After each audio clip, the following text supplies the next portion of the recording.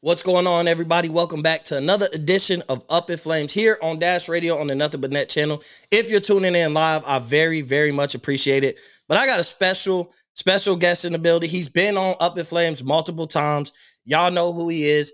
Max Van Auken from the MVP podcast, part of Sports Talk 2319. The superstar of podcasting is what I like to call him. But we're going to bring him in a second, but we'll bring him in right after this. Warning. You are now listening to Up in Flames. We up in flames, yeah. We up in flames, yeah. Yeah. Let me hear it, Lambo. We up in flames. We up in flames. We up in flames. Yeah, we up in flames, yeah. Yeah, we up in flames, yeah. Yeah, we up in flames. Hold on, check this go. We up in flames, yeah. We up in, yeah, we up in flames, yeah. Woo. We up in, yeah. We up in flames. We up in flames.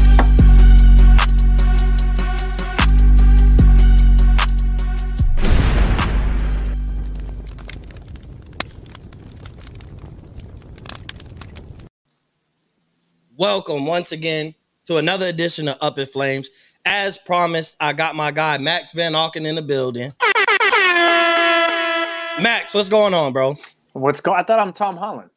I don't know who's watching. You know, a lot of people say that. I'm sure you've heard that so many times. The new Spider-Man movie that came out, so I'm sure people probably wanted your autograph, I would assume. Yeah, listen to this. So at first of all, thanks for having me on. I love your show. I worked at the Nike store, right? And I was at the cash registers, and when you're not doing what you love, it's just hard to focus on things. So you just, I would find just certain things to focus on. So, but one of these days where I'm like, man, this is not what I want to be. I want to be recording my show. I want to be doing this, that, and the third. But so I'm kind of daydreaming, but I noticed at the corner of my eye, I'm like, this family just keeps staring at me. I'm like, I don't know why they're staring at me. And so eventually they come up, and the older sister comes up. She's like, I'm so sorry, but can you please tell my little sister that you are not Spider-Man? I was like, what? And they were like, she thinks she looked just like Tom Holland. I'm like, ever since you told me that, I used to never get that. And then as soon as you told me how many people thought I looked like Tom Holland, it just started lining up. And at first I rejected it and I didn't like the idea. But then I'm like, wait a second, he bags Zendaya in real life. So actually this is a compliment. So I'll take it. But today I could be Max Van Auken for you. Yeah, that was one of those, like, when it first was said, like, I got text messages, a couple of my homeboys, and was like, yo, dude look like Spider-Man, like Tom Holland. Then a couple people from the network were like, yo, like, is that Max or is that Tom Holland you got on the screen? I said, I wish I was big enough to get Tom Holland, but I got another superstar on the show anyway. So I appreciate it, man. You're the true superstar. The Murphys, you guys are always putting up great content. So I appreciate it. And you will be coming on my show here shortly. We'll talk about that after this episode. But yeah, I would love to have you on too. You're one of the best sports minds in the business. I love how real you keep it. A lot of people try to create content. I'm not throwing shade at anyone in particular, but there's a lot of content creators out there now, right? There's so many podcasts and so many different shows, but I like how real you keep it. You're not afraid, you're not disrespectful with it, but you're not afraid to say how you feel. And to me, whenever you get like that real authentic take, those are usually the best takes. Whether you're right or wrong, honestly, I'm not really into that. I'm more into why you feel the way you did. Because at the end of the day, sports is always rotating whether you're right or wrong. There's so many things I've gotten wrong and there's so many things I've gotten right. But I like how you deliver your takes. Yeah, and sometimes, I appreciate that. And sometimes I could be right. Like, I said something and I'm right for now, but in the long haul, like, yeah, I turned out to be wrong. Like, I could go back to so many things I've said and I was like, I guess I just completely missed. But, and the one thing is, and very well being friends with, Rashad, people focus on your misses so much that they don't pay attention. Like, you could be 9 out of 10 hits, but that one miss, they continue to focus on. See it with Rashad every day. Like, he drops jewel after jewel after jewel, and everybody wants to bring up the Luka take. And he's like, I can't believe it. How many times do I have to apologize and tell y'all I was wrong before y'all finally let me live that down? Like they do not let him live that down. It's always being brought up. He posted about his book, and people are talking about who's going to listen to this dude. Look what he said about Luke. I'm like, bro, man, and apologize about 1,000 times. How many times you got to say sorry? Yeah, and if anything, like, this should be a cool story. The guy that usually gets stuff right, and there's like a hidden gem that no one saw with like Luka. Like, and so yeah, I'm I'm a glass half full guy. So like I can never relate when people focus on the negative of a situation. Like if you don't like a situation, you don't like someone's take, just move on. Like there's no need for you to engage. There's no, if you don't like it, the cool thing about Twitter is you could keep scrolling. Like you don't have to let that ruin your day. Or you don't have to press the follow button, or you don't have to comment on something. Like I never get that. They don't let you sit down, and it's like, just keep scrolling. Like I don't give everybody who has bad takes and bad tweets attention. Like I just be like, wow, this dude's an idiot, and I keep going. Like whatever. You have never seen me in a Twitter battle. You like every once in a while I'll get into a fun debate, but as soon as it gets like just personal, like you, for one, you have to be following someone or you're aware of what they do in order to hate on what they do.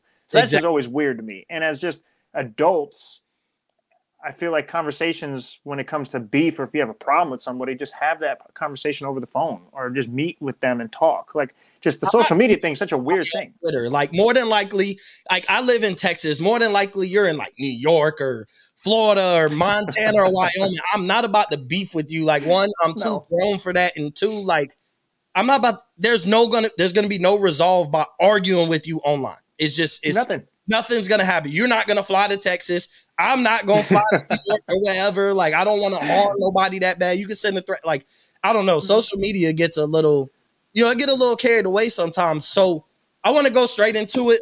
Yep. We're gonna talk about the MVP ladder.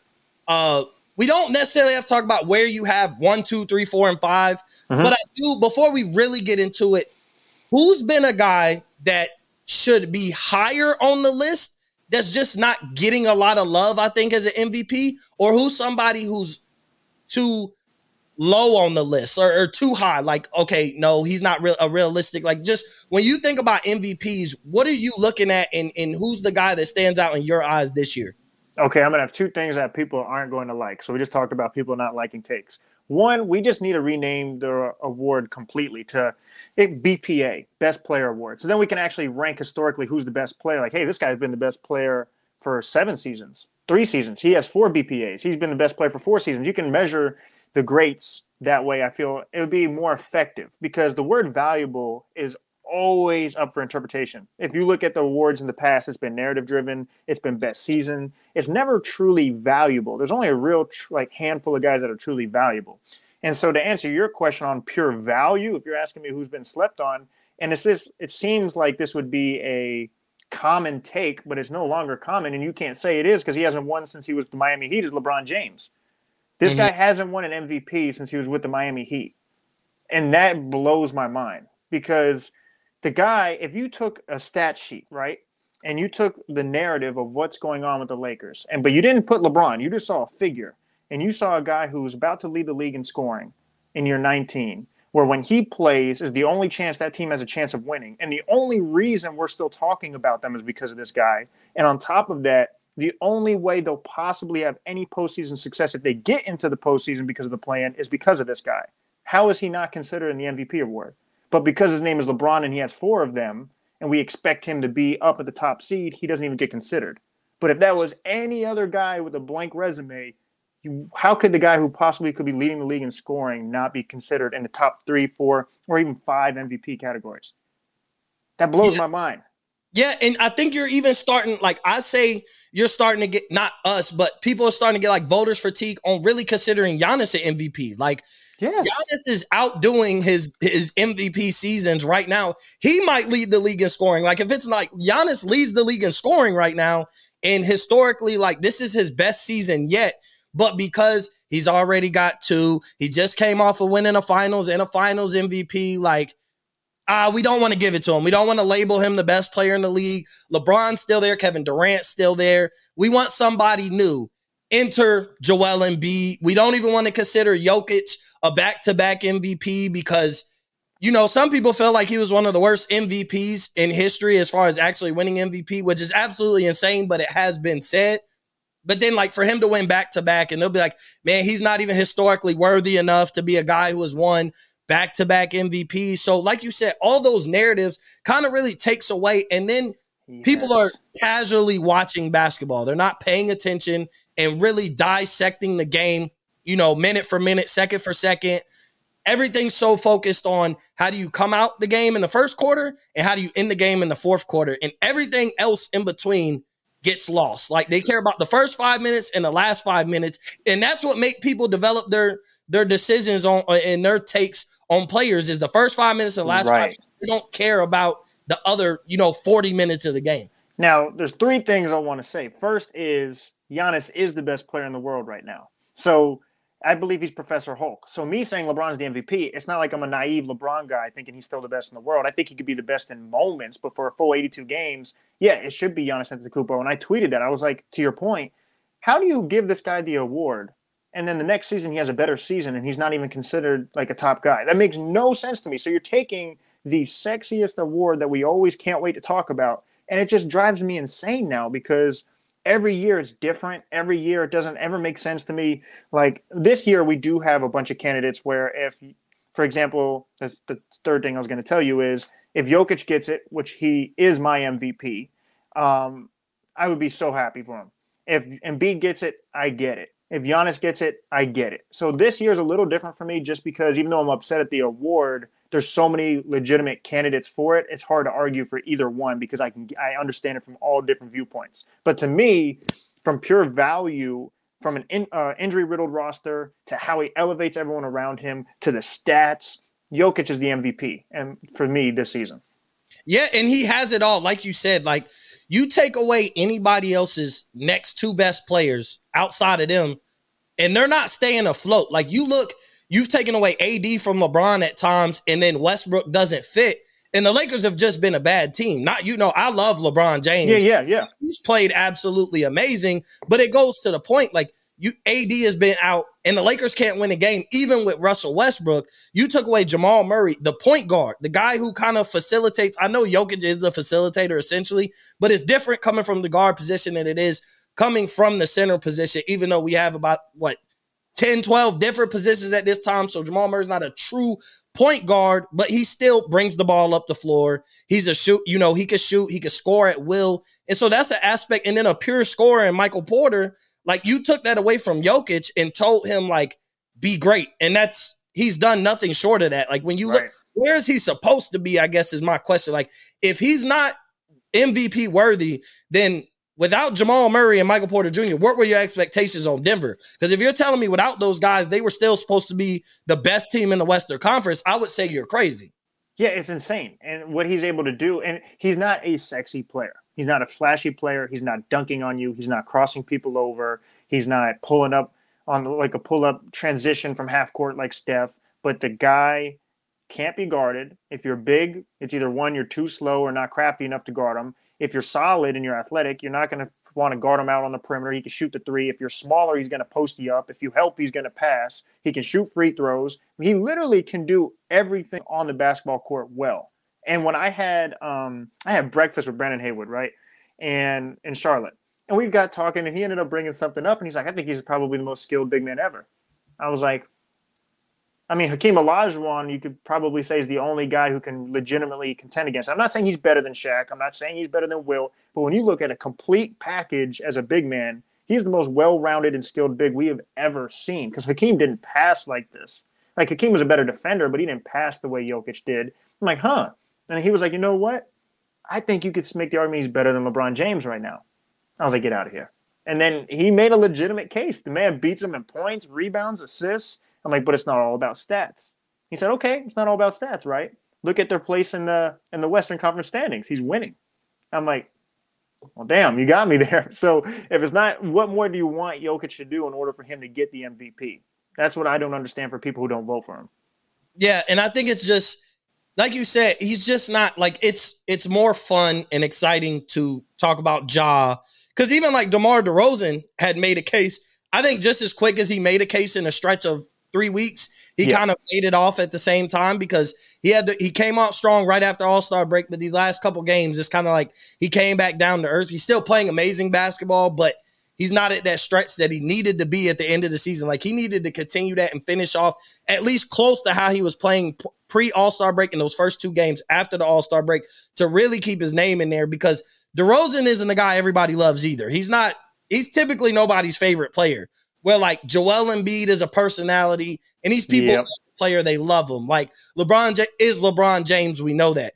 Jokic isn't really anybody's like favorite player either. Like he doesn't have that personality where you just absolutely love him, and especially in a guard heavy and a wing heavy league, like outside of Joel Embiid, who's made himself like likable and people, you either love or you hate him, but because he's that type of, I think he has like that Terrell Owens personality. Yep. He's a cancer in the locker room, but he's fun. He engages with the fans. Like he's just a guy that you like. And, you know, if you're a media person, you might not like him at the podium, but if you're just an average fan, like you love Joel Embiid. Like not a lot of people absolutely hate Joel Embiid. He's a funny guy. So I think that's what happens is the casual fan, but it's casual fans who vote. Just because they're here talking about sports doesn't mean they really dissect the game. And that's who gets the vote for the most part. I don't want to disrespect everybody who votes for MVP because there are some great minds that I respect. But sometimes in that room, like I want to hear the conversations with MVP. I want to sit in that room and just hear the conversations, like, because I feel like it's so narrative driven, like you said. Because then, and even Ja Morant, like I think Ja has become, he's a star and he's a future superstar. I don't know. To me, he hasn't done it enough to be like, oh yeah, he's a superstar, but he is. Like guys like him, Trae Young, Luka, they're up next. Like they're the future of the league. They are the next guys to be the top 5 best players. But Ja's exciting. Like what he does in the air. And then he has that personality. And then he coming out of Memphis. And Memphis as a city is kind of in right now. They low-key got the rap game on lock. Like they have everything culture-wise where everything is coming up out of Memphis at this day and age. And then you have this superstar who talks his talk. He plays grit and grindy, but he is flashy at the same time. So I think it's all about, I think when it comes to MVP, if you can fall in love with a guy, that could be your MVP. But if it's a guy, it becomes a selling point in a sense. And I don't think you can sell Jokic like you can sell Ja or Embiid or even like LeBron and Steph, because like you said, he's not flashy. It's almost like the argument of Tim Duncan back in the day, but I do think Jokic is more skilled. But it was even Tim Duncan. Tim Duncan is the greatest power forward of all time and still gets disrespected because he was never exciting to watch, as opposed to like Kevin Garnett. That was the power forward. Like, oh yeah, he set the tone for these power forwards now. But Tim Duncan he did it at a great level consistently. He just was boring and nobody really watched the Spurs like that. Yeah, to your point, it's like looking at it as movie trailers. And so Ja, the momentum, the in with the city, and it's a perfect storm because Memphis, that team historically wants the grit and grind guy. You look at Zebo and Gasol and Conley. So Ja has that, but yet he's exciting. So you just add that effect to it. Then you have Giannis, the best player trailer. Then you have Embiid with the personality and the monster dunks, and you pair that with Harden. And then you go to Jokic's trailer, and it's like he just produces. Like there's no flair to that trailer. If there were all movies and movie trailers, you wouldn't pick on that to watch that movie at all. So it's hard to vote for that as the best movie when you don't really want to watch that movie compared to all the other movies you want to watch. But if we're going by valuable, he checks all the boxes. Yeah, and Denver has never been, with Jokic, and especially you take away Jamal Murray and Michael Porter Jr., they're not must-see TV, essentially. Like, I don't think, and it's all about appealing to the casual fan because that's where the ratings, like we're still watching the Knicks and Lakers on national television 3 times a week, and they're both bad teams and their games should be flexed. But you have LeBron James and you have the New York Knicks. Like historically, their brand sells, and you got to appeal to the casual fan. And no matter how bad they are, like people watch the Knicks. No matter how bad the Lakers are, especially with having a star like LeBron James, people will watch it simply just to see LeBron fail, like simply to see Russell Westbrook fail. Like so, you can sell the stars and still get the casual fan to be like, you know what, I hate LeBron so much, I will turn him on to watch him lose. Yeah. And that's what people love. And then it's crazy because LeBron just dropped 56. I don't want to get sidetracked, but LeBron just dropped 56. He's had the most points this season, and nobody really talked about it. Like, even turning on my TV this morning, like, it was still, like, nobody gave it was an impressive win. Like, LeBron scored 56. Like, that's what he's supposed to do at 37 years old. Like, that's what I don't get. And I know, like, you talk about MVPs, you don't want to bring the age into it, but even still, just watching LeBron is like, you're not supposed to drop 56 points, at 37 years old. And I know people brought up, I think Jordan at 37 dropped 51 or something like that with the Wizards. So, the people who love Jordan have to bring it. Well, look, oh my goodness, that gets me every time. That was a special case too, though. Like you would look at Jordan and be like, you're not supposed to do that at 37 years old. That's how amazing it was that his fans will bring that up. So why can't we just give the guys flowers, because what he did against Golden State literally carried that team. And who knows that. I don't think it will be, but maybe that's the turning point for the Los Angeles Lakers, and maybe they start playing better basketball. We'll see when they match up against the Spurs. But what if that's the turning point? Like, that would be a monumental game that got no love. It would. And no, that's a fantastic point. Now, look, I hate to be this guy. I really do. I'm not trying to get into the LeBron Jordan debate because it happens. But it's just because I saw that too, and I was like, listen. I'm all in. I appreciate Michael Jordan. I love the guy. I think he was in Daytona Beach for the Daytona 500. My friend actually got fired for taking a picture of him. So I'm up close and personal with this guy. So, like, I like Michael Jordan. If you want to say he's the best of all time, cool. But when people start comparing everything that they do, it drives me insane, because if you were to actually dive in deep on what that performance was like, Michael Jordan didn't even play 19 seasons. So you're comparing a stat at the same age when LeBron has played so many more seasons and games. It's a completely different 37. And then when you do compare the 37, okay, bring everything in context. Because if Michael Jordan was doing this at the same age LeBron was doing it, Michael Jordan with the Wizards was averaging 22 points and then 20 points. Like, that's fantastic at that age, right? Mm-hmm. That's not 29 points per game. So just let LeBron, okay, you want to have the 6 for 6, cool. The longevity aspect of it, don't compare these guys, because LeBron's got that in the bag. The only guy that's really comparing to LeBron when it comes to longevity is Kareem. And that's because the guy had an unstoppable shot that no one could stop. But, I mean, he wasn't the dynamic player that LeBron was at this age. But to your point, all in all, I just had to say that. But it's true. That's why the MVP award just completely drives me insane. So I was like, if we're going to just do all these different interpretations of it, let's just rename it. Just go best player award. Who's the best player this year? Or who had the best season this year? Because it just changes every single year. When Russell Westbrook averages a triple-double, you give it to him. He does it again next year, right? Because you gave him the MVP because he won a triple-double. He got that for the year. You didn't give it to him. So why didn't you give it to him the next year, even though you gave him the MVP for averaging a triple-double the last season? It just makes no sense. So then, Giannis gets it last year, has a better season this year, and he's not going to get it. So I just don't understand it. It makes no sense to me. Giannis is getting better each year, and it's like, we gave him the MVP for doing this, but we won't give him the MVP for doing this. And he's doing what he did 2 years ago at a better clip.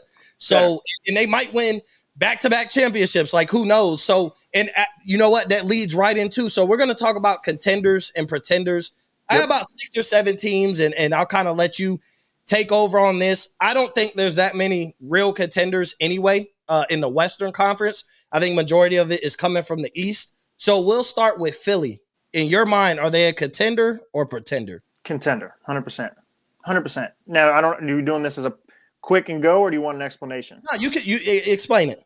Because, you want to see chemistry, especially when you're looking for a championship contending team. You want to see if they're able to actually overcome adversity. You need a big sample size. So initially, you always want to be hesitant, especially when a trade is this late, acting like they're contenders this season. Normally, when people get together, it's the next season that you really, okay, this is the year that they could really win it. That first season, they worked out the kinks and the bugs.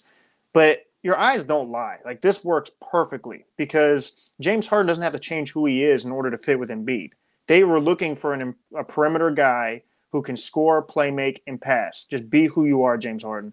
And Embiid does not have to change who he is to play with Harden. Just continue being Embiid. With Brooklyn, even though it looked like it fit at times, Harden had to change his style a little bit, be more of a facilitator for Kyrie and KD.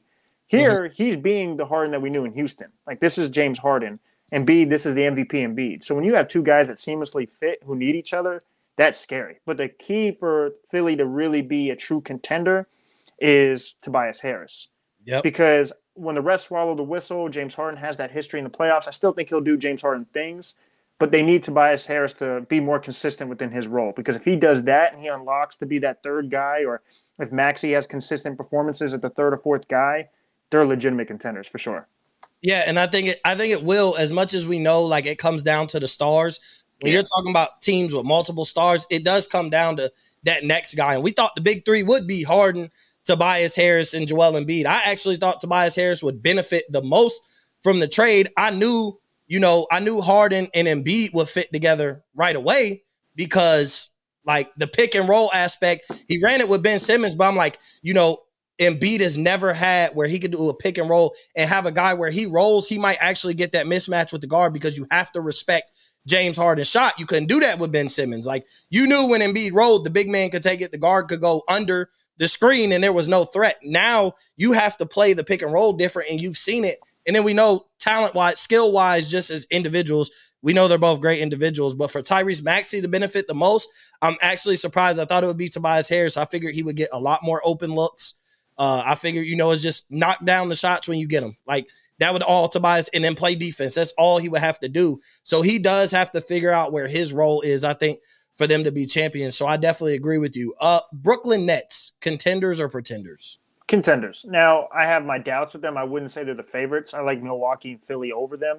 But whenever you have Kevin Durant and you have Kyrie Irving, you combine that with Ben Simmons, who I believe is still an elite defender, 6'10", can pass, facilitate. They're not going to ask him what Philly wanted him to do. They're a contender for sure because Kevin Durant's unguardable. Whatever you want to say about KD, health is my biggest concern with them. But as far as on the court, I believe it works, and I think it works quickly. But I just need to see the health standpoint because Kyrie Irving's injury prone, Kevin Durant's injury prone.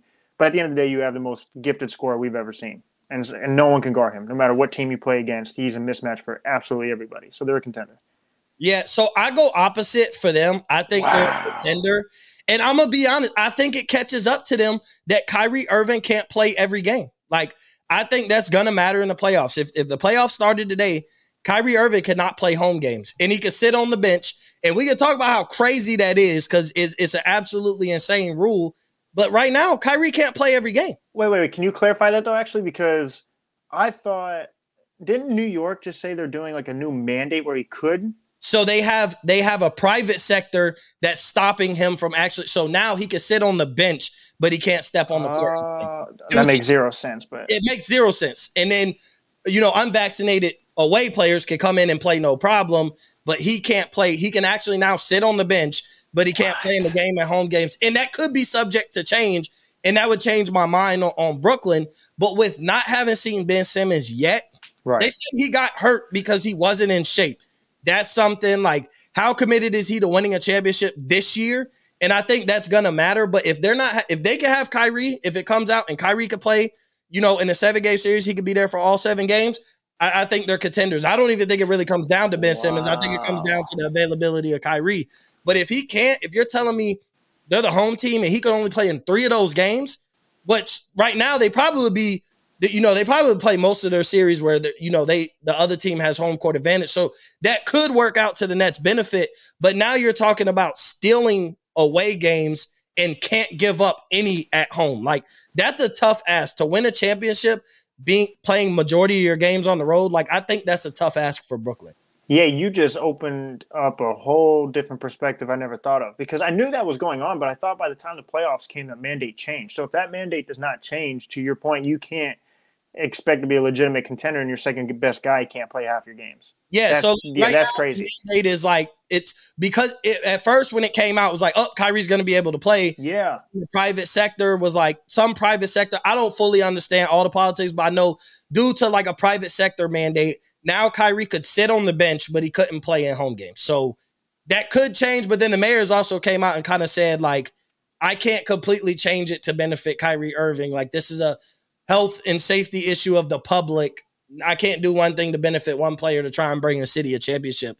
It's kind of the predicament he feels like he's in. So if it does change and Kyrie can play every game, I think they are contenders with or without Ben Simmons. But, because they added Drummond and Seth Curry. Like, you got Patty Mills. Cam Thomas is playing amazing. We'll see how he plays when the lights are the brightest in the playoffs. But I think with that trade, they added a lot of depth, and I don't think they need Ben Simmons as long as Kyrie and KD are healthy. Kind of saw it last year. KD almost took the team to a championship and almost beat Milwaukee, essentially single-handedly. So even if no Ben Simmons, but I think the whole Ben Simmons project, I think it'll be looking forward to next year really getting healthy and being contenders. And then we still don't know, like, do they bring back Kyrie Irving?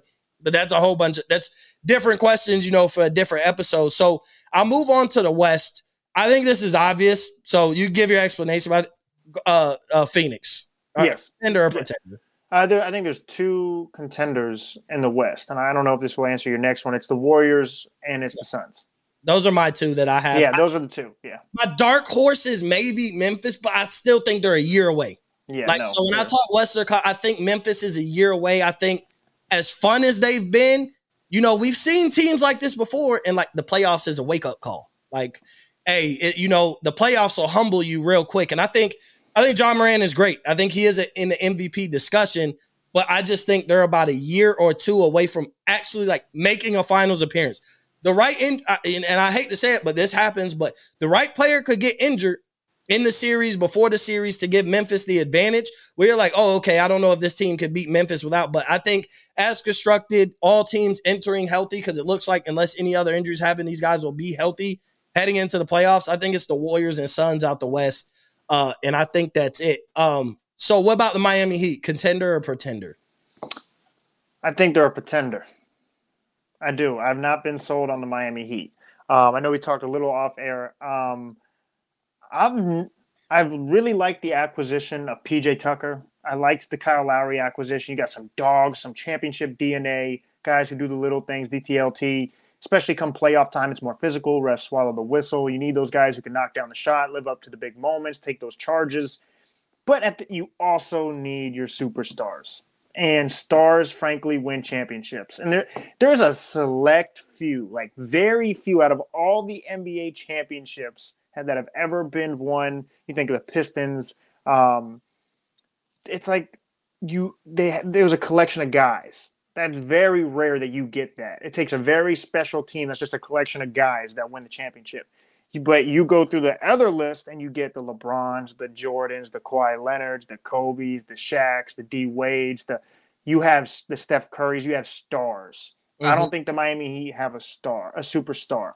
And you're often defined as who's your second best player. I don't know who the second best player would be on this team. Is it Bam? Is it Kyle Lowry? And honestly, you'd say, okay, well, Kyle Lowry's been the second best player on the team. Was he, or is it Siakam? And also you had Kawhi Leonard. This team doesn't have a Kawhi Leonard. Mm-hmm. So I'm not sold on the Miami Heat. I think they're a good team. They're not a great team. So I'm going to say pretender as well. You said everything that I've always said, especially this year. I said it on my last show, why people don't buy into the Miami Heat. Like, you literally like reiterated it because I really feel like that's how people feel. Like, that's what you said is what I get from people. If you tell me like that's what you're going to tell me, or that's the only thing I can respect that you tell me. If you think Miami's not a champion, that is why. And I'll get into really why I think they're a pretender later. We said we'll talk about that. So the last team I want to do is the Chicago Bulls. Contender or pretender? Pretender. I love them.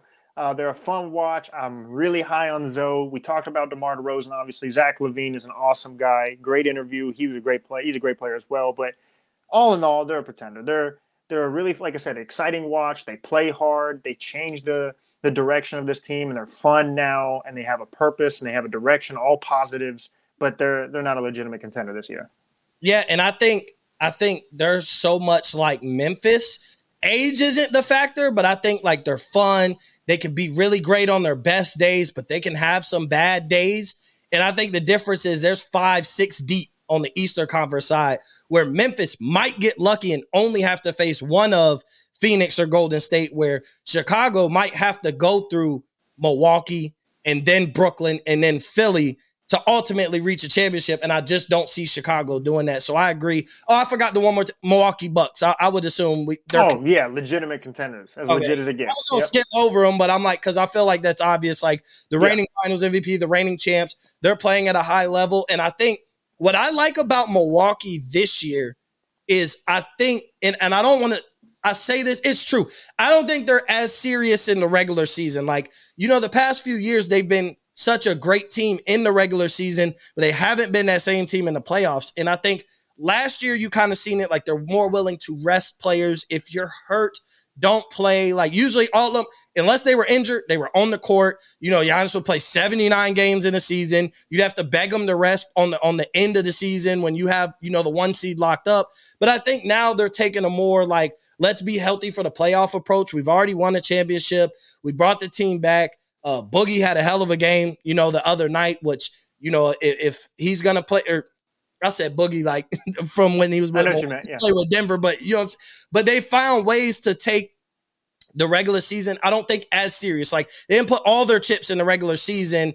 They're strutting along because they're good enough. They're great enough to win games when Giannis is on the court, but they're more focused on the postseason. And I think that's what I like to see from Milwaukee, because you go all in on the regular season, you end up gassed out. You know, you're gassed by the playoffs. And this year is not the time to be tired, to not have your legs up under you, because the Eastern Conference is literally going to be a dogfight. And I know as much as they've kind of fell off, like, depending on how the play-in falls, your first matchup could be Toronto. Like, it's you could match up. Y'all could be 4 or 5. Milwaukee could have to play Boston in the first round. Like, the way both teams are playing, like, that could be a 4 or 5 matchup. They could have to play Cleveland. Like, you never know what your first round matchup is, and that's not 1 through 8. I don't really want to play any one of those teams. Like, if you get the 1 seed, you could play Brooklyn. 1 or 2 seed, you could end up playing Brooklyn. And so you don't want to be gassed out going into the first round and having to play a team who really could have a shot at winning a championship. And that's the type of season you can have. So I do like that Milwaukee has kind of taken a step back on the regular season, rested guys if they were hurt. I've seen them rest Giannis on random nights, and they've never done it on a national television night, which I do respect. Like, if you're going to rest the player, do it on Monday night when nobody's watching. Like, don't Thursday night on TNT, Milwaukee's playing Golden State, and you're like, we're going to rest Giannis. Like, I can't stand that aspect of basketball. Like, if you're going to do it on a Tuesday night when you're playing the Pacers and nobody's watching. Like, you're not the prime time game of the night. And so that's kind of what they've done. So I do like Milwaukee's approach on trying to repeat as a champion. So to move on, before we get to our last topic, this has been a conversation, and I think we're always trying to find a new face. And the difference between now and any other time, I think, in the league has been we've had a face of the league for the longest stretch ever. Like, nobody has ever officially replaced LeBron James as the face of the league. And you're still seeing, like, he's the face of the league now. That's why the Lakers are talked about so much. Like, he could play in OKC, and OKC would be the team to watch. They would be because of LeBron James. We tried to replace him with Steph Curry during that stretch, but you just knew that he wasn't better than LeBron. And LeBron's love, LeBron's shoes, like, there's the mantra of LeBron James is honestly bigger than Steph Curry. The social media following, the family aspect, following his kids. They're playing at, Bronny Jr., like Bryce, like the whole following of LeBron just makes him the face, and he's been the chosen one since he stepped in the league. So my question is, should the NBA be searching for a new face of the league, or should they just be okay by the league being carried by a plethora of young stars that you love them, you hate them, you figure it out? Because if I look at the young guys, is Jason Tatum a face of the league? Is Trae Young? Can Trae Young, do you really want him to be the face of the league? As great as he is, does he seem like that face of the league type of player? Luka, I think, and Zach said, and I agree with him, is like the European. I don't think they'll really want a European to be the face of the league. I think they're trying with Giannis, and I think he's starting to be more open. So maybe it's Giannis, but even he's in his late 20s. So you're looking at the future. Like, so do you think the NBA needs a face, or do you think that they should carry, they should let the plethora of young guys carry him? First is, I know it's a long response. I always give you long responses, but LeBron James, I don't think people understand like the level of star power he has. So I cover the Orlando Magic, and I've covered all game. I think pretty much every team now. And when he comes to town, it's hands down a completely different feeling. For one, you have more LeBron fans than you have Magic fans in the building. Two, our players for the Orlando Magic are like looking forward to playing against him. Like, they can't wait to play him. He's literally like a star amongst stars. It's a Michael Jackson amongst other people. It's it's just a completely different. Like, there's few superstar, like mega stars amongst superstars, like a Muhammad Ali, the Prince, the Michael Jackson, the Michael Jordans, like LeBron James. Like, it's ridiculous. So even when he's not the best player in the league anymore, to your point, he's still like the face of the league because of who he is and the brand that he has. So I don't think he'll ever actually surpass him being the face of the league until he's done playing. Now, because the best player in the world is Giannis Antetokounmpo, and I think he's been the best player in the world since last year, and we still say LeBron's the face of the league. So until he's done playing, I don't know if we'll actually see it be passed on who's the face. And it brings me to this point. I think if Giannis wins again, it's undisputable he should be the face of the league. But I don't know if you watched the show Game of Thrones or if you ever have watched it. Yeah, I've watched it. Okay. People are fascinated by who's going to get the throne. Like, that's like the whole fascination. Is it Jon Snow? Is it going to be Khaleesi? Is it going to be this king? Is it going to be this person? And they're all eventually going to lead to one path to who gets the throne. That's what the whole show was about. people didn't even like it when this person got the throne, but we were so intrigued by who's going to get it. So the league, I feel like, is in a position where that they've never been in, like you said, in a very long time. Even pre-LeBron, it was like Larry Bird, and then Larry Magic, and then it goes into Michael Jordan, and then you have like Kobe and Shaq, and then like Duncan's, and then Bron. Mm-hmm. So it's like you've always had it. Now you don't. So this is a really cool opportunity. Instead of it being a negative on who's the face? Well, dang, now this could be pretty intriguing because now every year we're trying to figure out who's going to get that throne. And so I kind of feel like it has that element to it. So I feel like it could be a plus rather than a negative. But to answer your question, ultimately, I don't think there is one until LeBron's done playing, even though he's not the best player in the world. And I agree. And like you said, like that's why I've even made the point, like Giannis is 28? I think he turned 28 this year. So like we see LeBron playing for another 2 years. That puts Giannis at 30.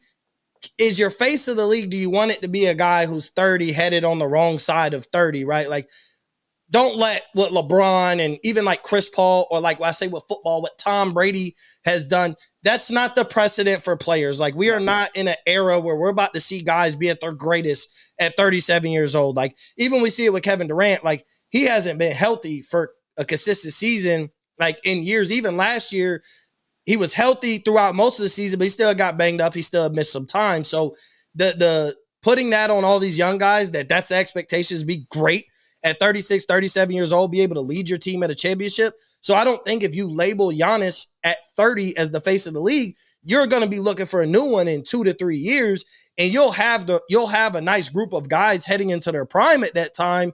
But is there one guy out that group? And like you said, it might make for a better story. It might make it more intriguing to continuously have these conversations of like, okay, this guy might be the face of the league up because this happened in the playoffs. This guy might be the face of the league and then reset and it goes right next year. Like that might make for a better story. So I do agree with you there.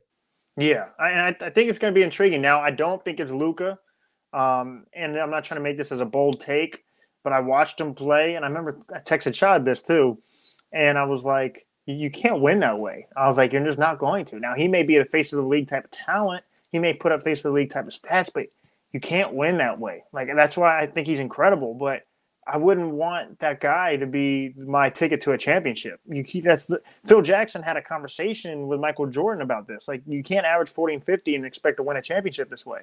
And so I don't think it's Luka because I don't think he'll have the success like that to win championships unless something drastically changes in his playing style. I don't think it's Tatum, and I love Young, but I don't think Young is necessarily the face of the league. I don't think Ja Morant's the face of it. So yeah, I don't think there's one guy besides, like you say, Giannis, but he's going to be on the back nine eventually on who is that next guy.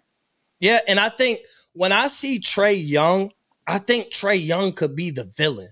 And not in a bad way, not about his game, just he's a little cocky to where people don't like him. I love it. Like, I love Trae Young. I love watching him play. But he's a little cocky to where, like, your average doesn't like Trae Young. You see he's hated in the whole city of New York. Like, they hate Trae Young to a weird extent at times, but I think he'd be more the villain, kind of like how Reggie Miller or Reggie Miller, but even Westbrook, like even when Westbrook was averaging triple-double, he still was played villain. Like the media found ways to pick and poke at him about like, okay, well, they made it to the Easter Conference, and then Trae Young says like it's totally different trying to ramp up for regular season when you've had some playoff success, and people killed him for that. And like Russell Westbrook would say comments similar that the media wouldn't accept, and so they would pick and poke at him. I could see Trae Young being that guy. I think he would embrace it though. He's embraced it up to this point. I think he would embrace being the villain, but it has nothing to do with his game, just the role that he has in the NBA. I could see him being that. And I think Luka, I don't think a lot of people like Luka as a personality. Like, I think his game is great. We all know watching Luka is like, it's prime time box, but to me, he's not athletic enough to really be that guy. Like, I think Ja Morant would have more of a shot of being the face of the league than Luka would. But then like the crybaby antics and stuff, the same thing that people kill LeBron for. Like Luka's a crybaby, he's a walking technical foul, and I don't think people love that about Luka. And I think that would be where like they shy away of really embracing him. And to be honest, he's not American born. I think that matters in people's opinion. Like, do people want as the face of the NBA somebody who wasn't born and bred that they can relate to in America? I think that matters too. It's weird in a weird way. It almost like it's not even about your game. It's how you carry yourself. Like your point. It's like it almost like people say you don't feel presidential. Like they want the president to be presidential. We don't want you being emotional or like saying things you shouldn't say. You need to carry yourself in a presidential way.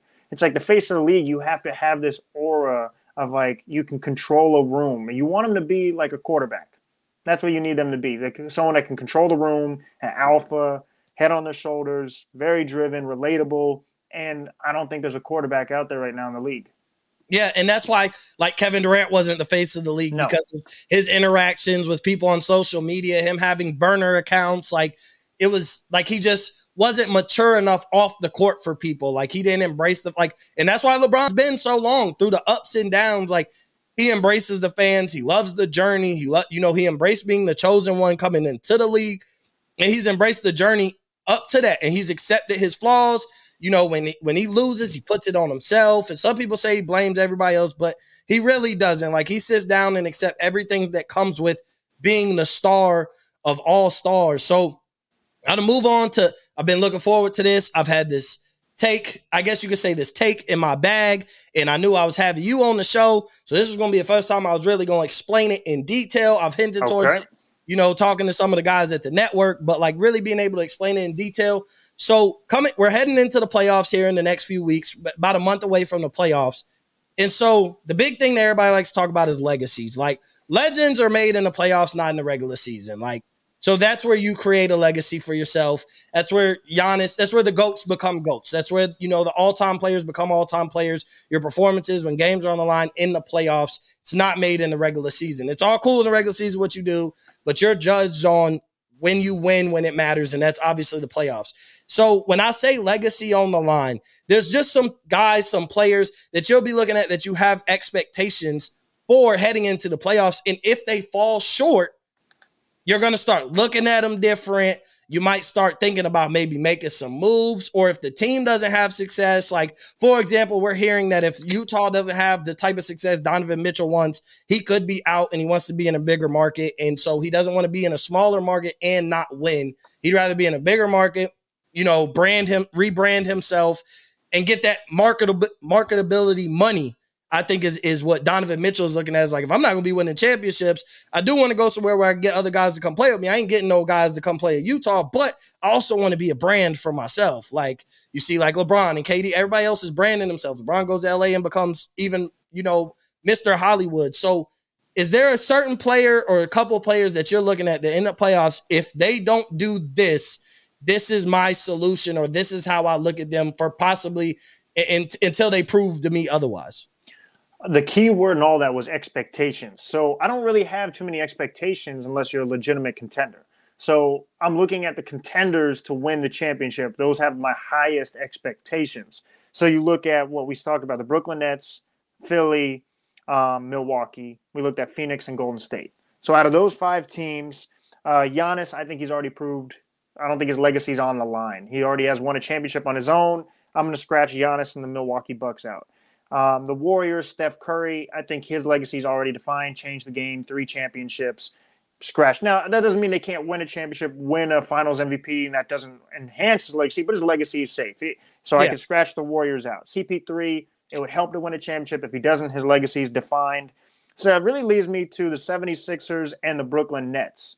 Kevin Durant's legacy is already defined. I think he's an all-timer, but this is where it gets interesting. So I believe Kevin Durant, if they lose, we're going to go back to the move. You lost. So I'm not questioning his legacy, but I'm questioning the move. You left Golden State to Brooklyn. So that's going to get brought back up again. You mentioned Kyrie Irving. If he's the reason why they lose is because he's not available, fair or not, that's a legacy hit. It really is, especially because he doesn't have the greatest resume right now. With being a headache, it seemed like in Cleveland, like not really getting along with LeBron. Obviously the headache in Boston, and now you go to Brooklyn, and now you're the reason why they don't win because you're not available to play. So Kevin Durant will be questioned for his move, and Kyrie Irving for obviously not being available. Now, lastly, Embiid and Harden. So now this is a legacy-defining one for Harden because now you have a legitimate chance to win a championship, You're in a great position with Joel Embiid, the best player you've probably ever played with, right? Especially in their prime at the moment. I mean, Kevin Durant, Kyrie, but Embiid right now. If he doesn't show up in the postseason after demanding and forcing his way out to get traded once again, that could really hurt his legacy. Now, when I say don't show up, he can't shrink, right? Like if he loses, I'm not going to be like, maybe Harden's not that good. Like, no, these are great players, but how you lose, there's different ways of losing. Now, if you just completely just don't show up in a Eastern Conference series against Milwaukee, that's not going to look good at all. So those two teams in particular have the most on the line, or those players, in my opinion.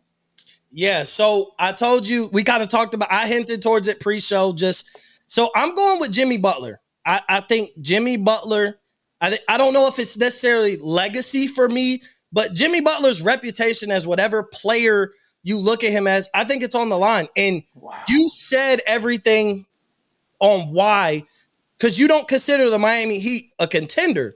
And neither do I. And for everything you said, they don't have a superstar. They don't have a guy that late in games, he can get his own bucket. Because like you said, stars win championships.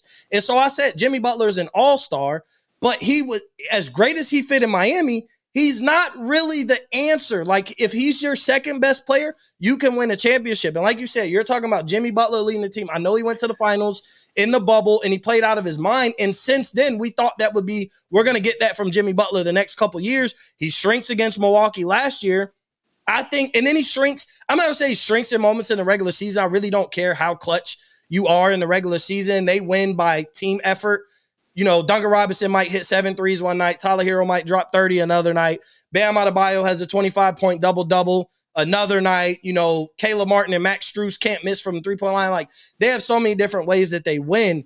But a lot of those, first off, you're playing in what, an 8-9-man rotation max in the playoffs. So some of those guys, that 10th, 11th, 12th guy on your bench really isn't a factor come playoff time. We know Oladipo's coming back. We'll see if he can stay healthy, what he looks like.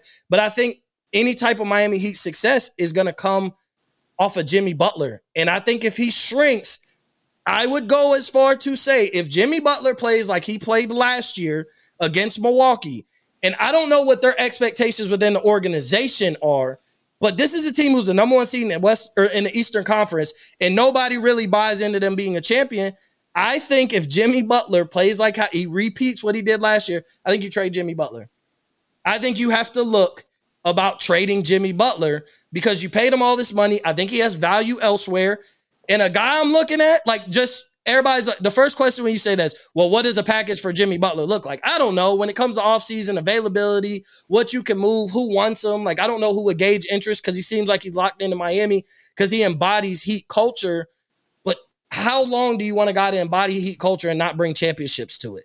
And so I think Jimmy Butler, if he repeats that, I think you got to look at trading him because and a guy I would like to see, if he could stay healthy, I think Paul George would be the answer for the Miami Heat. I know you don't feel like he could be the best player on a championship team, but what Paul George does is what Miami's missing.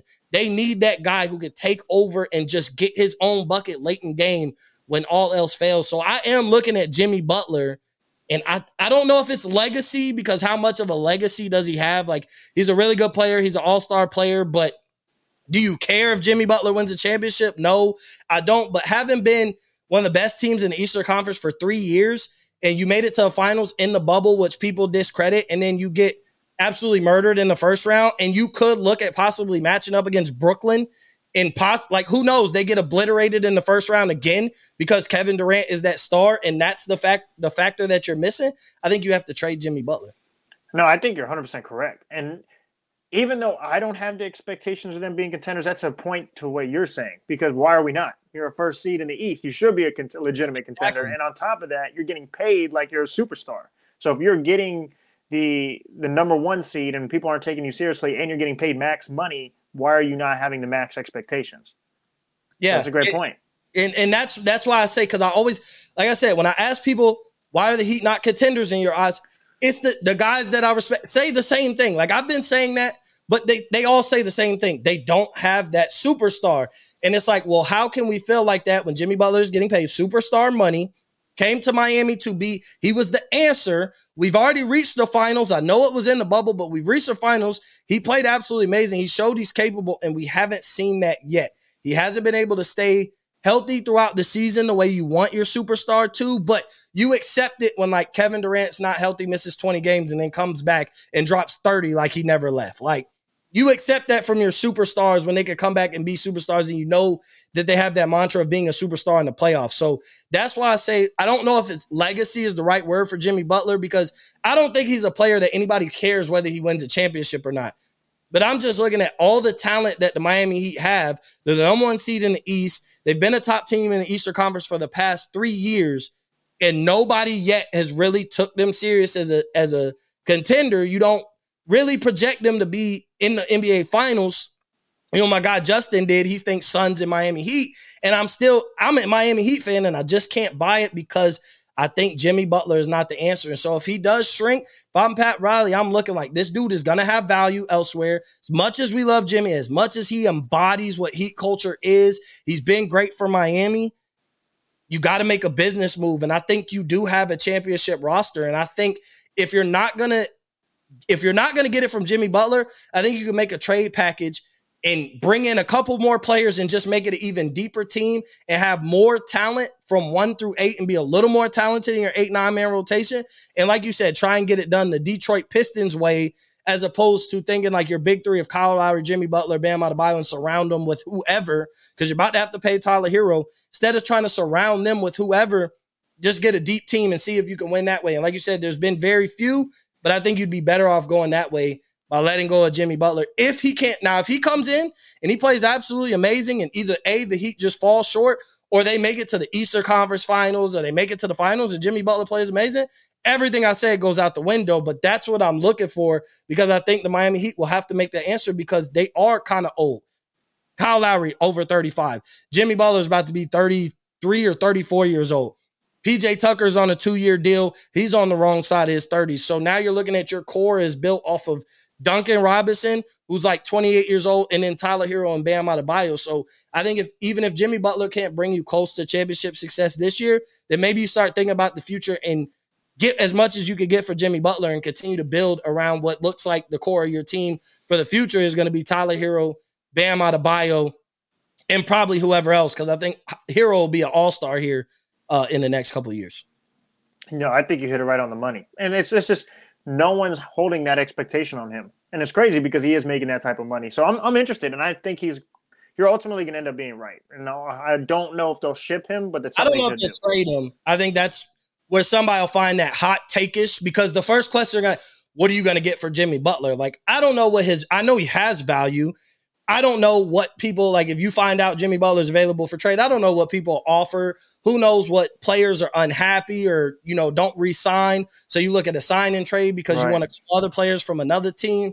Because I put it in the NBA trade machine. This is hypothetical, but Jimmy Butler and Duncan Robinson, don't ask me why I like this trade, but Jimmy Butler and Duncan Robinson for John Wall, Jayshawn Tate, and Christian Wood.